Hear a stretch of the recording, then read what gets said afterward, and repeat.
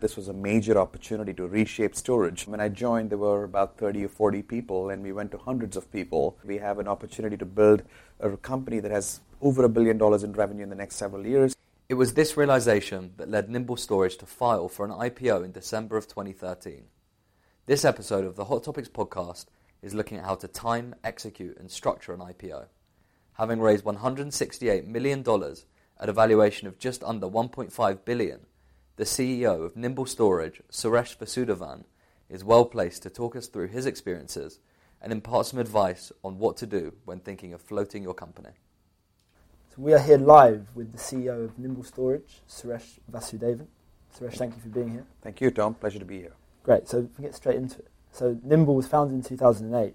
I think you took on the CEO role in 2011, having sat on the board for 18 months prior to that. Right. What was the right time for you to become the CEO, and what attracted you to the business? Well, as it turned out, there were a couple of factors. First, it was 3 or 4 months after we had shipped our product, and so the initial CEO, who's currently our VP of Engineering, he was one of our founders, had already determined that as we were shipping the product, it was time to scale the company. We were going to go look for a CEO. I was on the board initially looking at who we might want to bring on as the CEO along with my other board members, and my company had gotten acquired. So very quickly, it was very, very clear to me even at the time that this was a major opportunity to reshape storage. And so for me, it was a very logical conclusion to step in as the CEO. And I mean, in the 3 years after that, before taking the company public, you must have experienced huge growth in terms of customers and as a company. How do you manage that kind of a period? Indeed, it was a great time. We went from, when I joined, there were about 30 or 40 people, and we went to hundreds of people. So lots of employees that we had to bring on board. Customer base was growing very, very quickly. If I look back at what was really fundamental to driving and managing that hypergrowth, I would say probably the most important factor was the kind of people that we were hiring, people who were absolutely sort of willing and eager to join a startup, grow a company. So it was a very entrepreneurial group of early employees, and that I think was fundamental. The second one, I think, was just honing in on the value proposition, honing in exactly on who we were going to compete against and how we were going to displace them. So really understanding who our customer was going to be, why we were going to win, and making sure we had that message down pat within the entire organization. Those were a couple of very key factors early on. And then so it came to early 2014. Yeah. And you decided to take the business public. When is the right time to make that decision? You know, that's a really good question. I'm not sure there's ever a perfect time. There's always pros and cons of going public. And I will say even leading up to that event, there were quite a few intense debates on the board. Fundamentally, the debate we were having was, on the one hand, going public would mean that we would have a lot more visibility as a company. We would be... capital, as it turned out, was not such a big... Raising capital was not such a big driver because private markets were sort of a place where we could have raised capital quite easily. So it was really about visibility. It was about getting market traction and being able to reach out to many more customers. Those were the pros of going public. The con was that we now would have to have sort of our finances known publicly. We'd have to have more visible financials, but also discipline in how we were managing the P&L, how we were managing cash flows, and so on. So I think for us, the decision was somewhat easier because even a year prior to going public, we had been operating with all of the public company sort of discipline in place, almost managing the company to quarterly report outs and so on. So it was not that hard for us to engage in the discipline of being a public company, and we thought the leverage and exposure would bring us a lot more of a customer base. That was the principal decision. You spoke about the entrepreneurial nature of the hires you made in the real growth phase. Right. Was there a different type of animal that you had to bring into the business in preparation for the public listing? Absolutely. I think the year prior to going public, I would say was the most intense period of my professional career. Yeah. And there are a few things that happened. We had a world-class general counsel. She had had prior experience of taking a company public. She was brilliant at being the overall project manager of the entire process. But it's really working with law firms. It's working with our controller, financial controller, who sort of manages all of our P&L and everything, was also someone who had experience of going public. So it was really good that the two of them had done that before. but it's getting all of your books in order, getting all of your process in place with the law firm.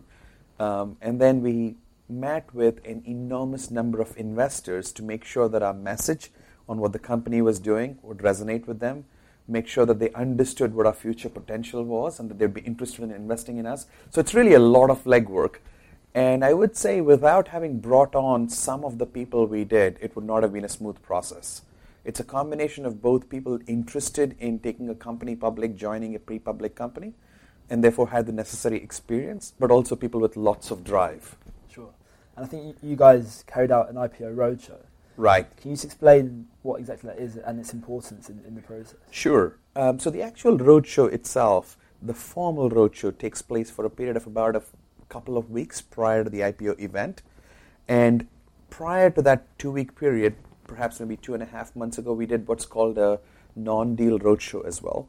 So the first non-deal roadshow, we met with about 10 to 15 really large investors, where we were able to concentrate on explaining what the underlying technology platform was all about, how that manifested itself and translated into customer wins, and to make sure that we could gauge their appetite for investing in a company like ours. Then the actual roadshow, that's a period of about 14 days, roughly 10 of those are in investor meetings.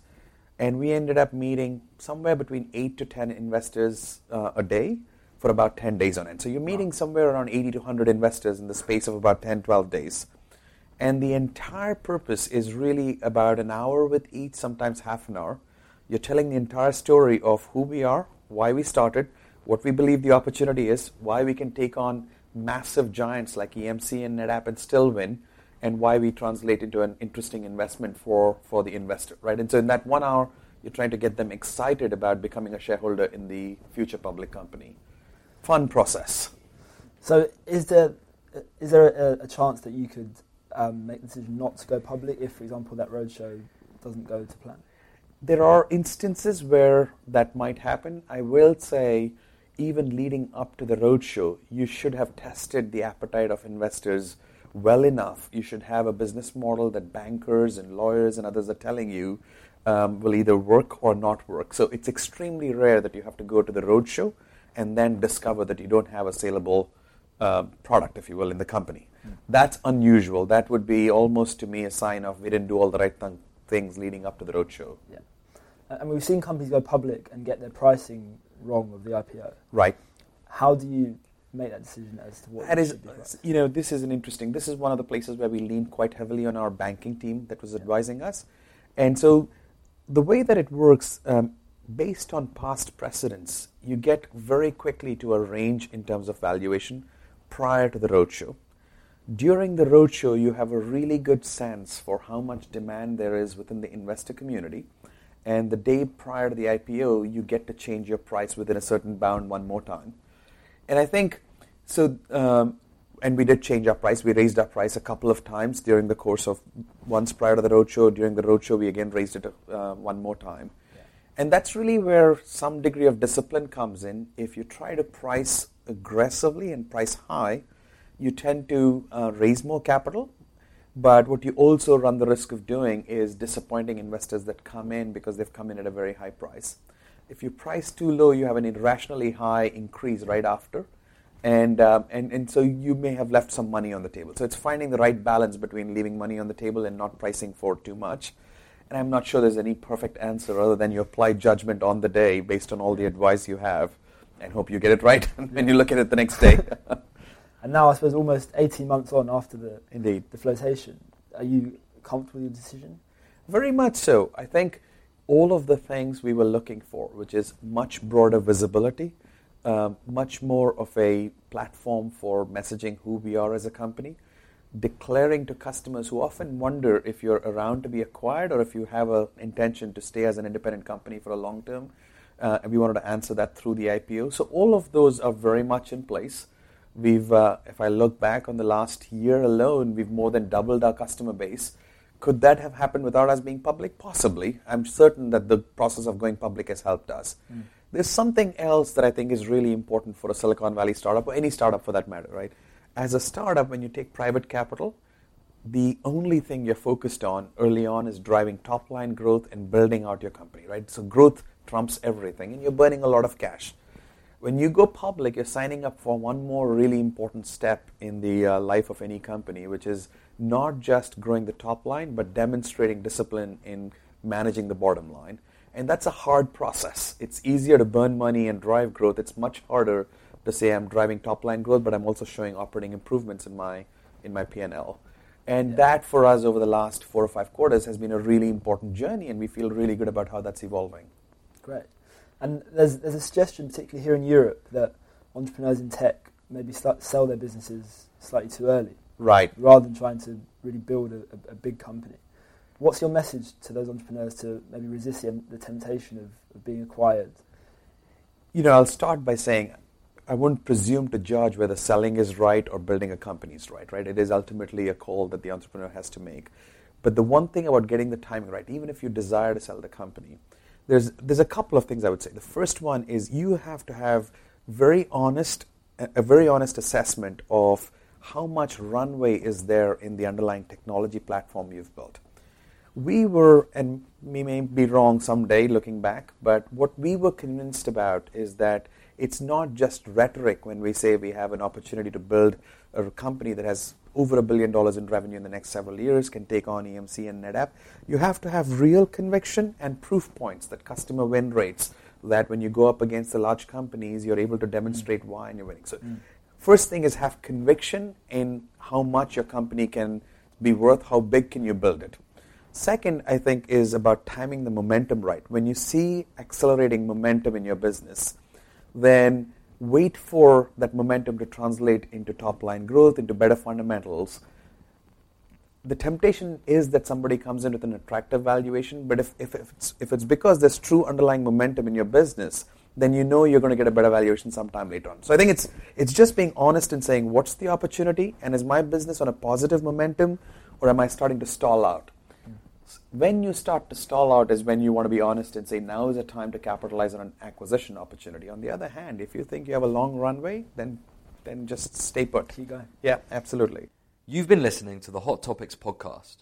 For more content, including live events and videos, visit hottopics.ht.